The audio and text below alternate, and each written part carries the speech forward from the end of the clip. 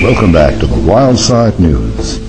And now, Sydney Wildsmith. And then we continue on our journeys, some seeking to balance their lives, others seeking to balance their checkbooks, while some run willy-nilly onto the tarmac of tomorrow, hoping to launch and fly before the grand runway runs out.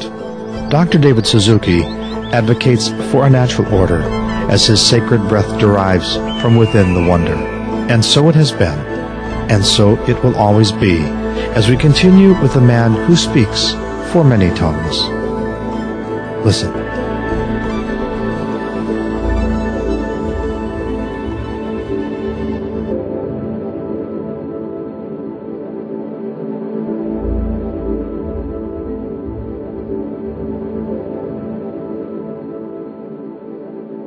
The things that we've been talking about right now are central to everything that you do and everything that you've done, and that is the fact that we must learn to integrate the fact that we are the air, we are the water, we are what we eat, we are totally integrated and connected with the living systems. We need to integrate that concept much more deeply than it's possible to based on the modern era. Completely, and I think, in all of the environmental battles that are going on and that I've been involved with for over 40 years, the terrible thing is that when you have a battle, you're going to try to stop clear-cutting this forest or stop this dam or stop the pollution. There's always a winner and a loser, and I don't think when it comes to the environment we can afford to keep having losers. We've got to come up with some kind of fundamental agreement about what we're all about, so that there is no such thing as a left-wing or right-wing or Democrat or Republican. I want all of us to understand what the really deep underlying roots of our existence are. And I try to illustrate what I think the challenge is in the following ways. I was 4 years old when I realized that I could actually read. My dad was taking me on a streetcar in Vancouver to a movie, and I suddenly shook his arm. I grabbed his sleeve and said, Dad, I can read that sign. And what the sign said, this is in 1940, the sign said, do not spit. In 1940, there were signs everywhere in Canada telling people not to spit. Now, cut ahead 65 years to the present. There are no signs anywhere in Canada saying do not spit. There are no spit police or fines for gobbing in public places. We don't teach our children in kindergarten now, do not spit, that's not acceptable. And yet, in our country today, it's understood by everyone that spitting in public is not socially acceptable. It's just a part of what our culture is.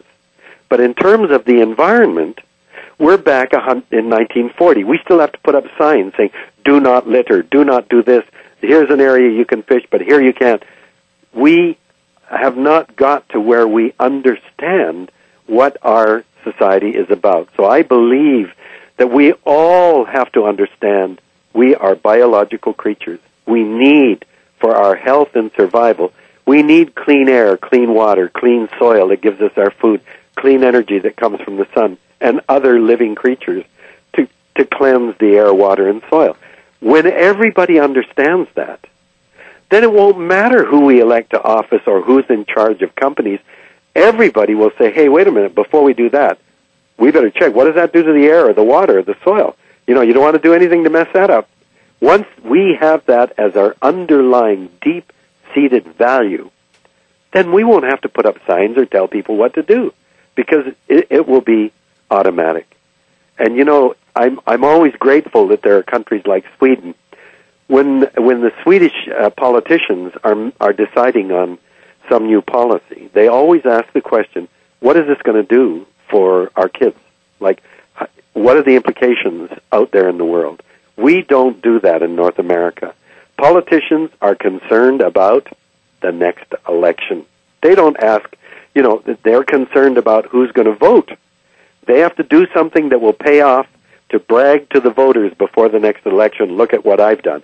Well, guess what? Children don't vote. So children are not on the agenda in our political system. I mean, that's not because politicians are stupid or evil or bad. It's just that's what the political game is. When you're in politics, your concern is getting reelected, and the people that vote are the ones that are going to get you reelected. That's got to be your focus. So children don't enter the equation. Future generations, hell, they don't even exist. So why would they ever be on the agenda or on the plate of our politicians? So here you have a two-term president, and do you think that he's worried about his grandchildren or great-grandchildren? He doesn't even accept what the scientists have been telling him, that climate change is happening, and this is a greater threat than terrorism, and it's the greatest threat we face other than all-out nuclear war, and your two-term president is denying that it's even real, let alone whether he should do anything. I think this is an absolutely terrifying situation, but that's because we're so short-sighted and we listen to other lobby groups.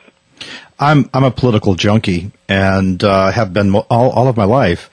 But there's something that irritates me, and that is the power that we give to the politicians when the reality is the fact that the real power exists on the street and in the backyard. That's where the real power is. And we've given it this phony sense of power, although they do have power. That's what it is in theory in a democracy. Right. But when you have an election and 40% of the people vote, where the hell is the power there? And when that vote is so often determined by literally tens of millions of dollars in campaign financing, which is a massive amount of money to pour into phony baloney attack ads and all kinds of other things. Is this what a democracy is all about? A democracy depends on a responsible constituency where people are properly informed and take their responsibility of voting very seriously. And I don't think we have that in North America, not when 40% or 50% of people are voting, and when the bulk of what they're getting from their candidates for office is all of this baloney ads, these expensive ads with 30-second sound bites. This isn't serious stuff anymore. That's my point exactly, that it's just a facade. It's just a false sense of what really matters, and yet it does matter. Well, what does matter now is money. Yes. And the people that pay the money to a politician who's running for office, when that politician gets elected, they have direct access to that political office. So if you put millions of dollars into a political candidate and he or she is elected, you know damn well when you pick up the phone and say, I want to see you, you're going to see him right away. And that's the problem we face today, is the enormous amount, the cost of running for office, and most of that money now is coming from the corporate sector, and there's far too great power being exerted then by lobbyists representing the corporate sector. There should be campaign financing. We have it in Canada. I'm glad to say that the last Jean Chrétien, before he resigned, brought into play limits on how much money can go into any political candidate. I think it's a limit of $1,000 from corporations or private individuals. That goes a long way to redressing the imbalance right now in the corporate influence. See, this is where I think your life story, which is told so well in David Suzuki, it's a rich story, and particularly as it relates to your growing up and the pain that you suffered and the indignities and how that affected and now we're talking about real democracy, your commitment to coming to really serve indigenous peoples literally all around the world, where there is, again, in these little tiny isolated places in the Amazon, for example, where you spent real time, a very real on-the-ground democracy, and again, threatened in so many ways. But I want to move back now into that sense of your commitment to the cultural diversity, because you've really put your life literally on the line. But I feel I've been a student from and learned so much from them. And it really, for me, the opening of my eyes began in the late 1970s. Now, I'd been involved in the environmental movement ever since Rachel Carson published Silent Spring in 1962. And as an environmentalist, I always thought the problem was that human beings were taking too much stuff out of the environment and putting too much garbage and waste back into it. So the challenge was to regulate how much and what humans were allowed to remove from the earth and how much and what we were allowed to put back into it. And we needed laws and enforcement of those regulations. Well, by the early 1970s, I realized it won't work. It can't work that way because we don't know enough to regulate what we're doing. I mean, when DDT was found to kill insects, nobody had any idea that there was a phenomenon called biomagnification. You spray in very low concentrations out in the environment, and it gets amplified or concentrated at each level up the food chain. So by the time you get to the fatty tissue of women's breasts, or the shell glands of birds, you've concentrated DDT hundreds of thousands of times. I mean, we only discovered this phenomenon when eagles began to disappear, and biologists tracked it down and discovered biomagnification. So how could we regulate DDT properly when we didn't even know about these things? CFC is the same thing. Nobody knew that they would end up affecting the ozone layer. So for me, it was a crisis. We have an environmental crisis, but we don't know enough to be able to manage our way around it. And for me, the big shift then was in the late 70s when I did a film on a battle over logging in northern British Columbia, and a group of Haida people, these are Native Americans, had been fighting the logging. Now, they had over 50% unemployment, and many of the loggers were Haida, and yet they were fighting against logging. And I said, this is really weird. Like, they need economic development. Why the hell would they be fighting a system that was giving them money, giving them jobs, and putting money into their communities? And I said to one of the leaders in the fight, a Haida, I said, why are you fighting the logging? What difference does it make whether those forests disappear? And he said, yeah, if the trees disappear, we'll still be here. But he said, then we won't be Haida anymore. We'll just be like everybody else. And when he said it at the time, I didn't even know what the hell he was talking about till I got back to Vancouver and started thinking about it. And I realized, oh my God, these people don't see themselves as separate from the environment. The air, the water, the fish, the trees, all of that is what they feel make them Haida and different from everybody else. So that for me was a huge insight when I realized as environmentalists, we've framed the problem the wrong way.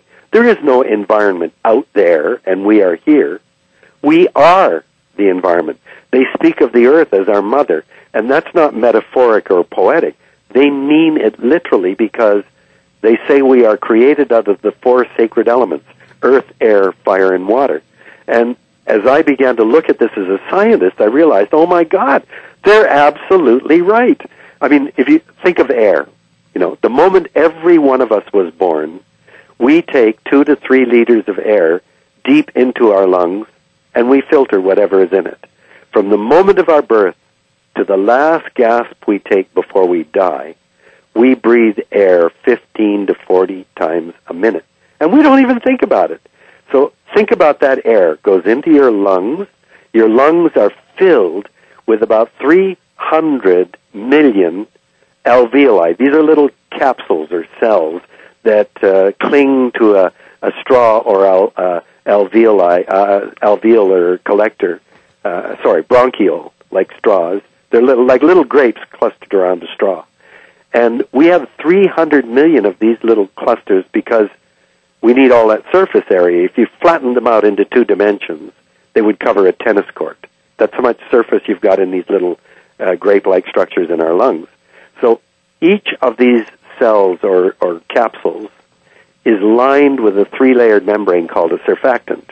Surfactant reduces surface tension, so when the air comes into the lungs, it literally sticks to the surfactant. Carbon dioxide rushes out, oxygen rushes in, and red blood cells with hemoglobin pick up that oxygen, and each beat of your heart delivers oxygen to every part of our bodies. So the point I'm making is you can't draw a line that says the air ends here and I begin there. There is no line. It's in us, it's stuck to us, and it's circulating through our bodies. And when you breathe out, you don't breathe all the air out. Some of it stays in your lungs, and the air that does come out spreads around and goes from my nose up your nose eventually. We are air in the most profound way. When you look at it that way, then if I am air and you are air, and I jump in a car and drive 5 blocks instead of walking, that car is emitting all of its effluence into the air that is you and me. and it's pumped straight into our bodies. And if there are millions and millions of these cars and factories and all that pumping all of their effluents into the air, it's going straight into our bodies. I wonder if that's got to do with the 15% of North American kids now developing asthma. Maybe it's got something to do with that. I wonder if our own children have become the canaries in the coal mine. This is the way of thinking that comes when you recognize the wisdom inherent in Aboriginal knowledge. That is, that we are created out of these important elements of earth, air, fire, and water. And whatever you do to those, you do directly to ourselves. It always makes me want to laugh and cry when I hear how we're treating our health problems as pouring more and more money into pharmaceutical industries. What's going on? We are the earth. We're created out of the earth. If we use the earth as a toxic garbage can, what the heck do we think is going to happen to us? Don't we think in the long run the health of human beings is a direct reflection of the health of Mother Earth? So clearly, if we're going to be healthy people, we've got to clean up the environment. We've got to clean up our mother. And that's what I've been learning from all of these communities all over the world. It's the same message over and over. Time runs out eventually, sooner for some than others. And it's what we do with the time we have left that will be the legends of those yet to come. We conclude with a passionate warning when your voice of the earth returns, here on the Wild Side News.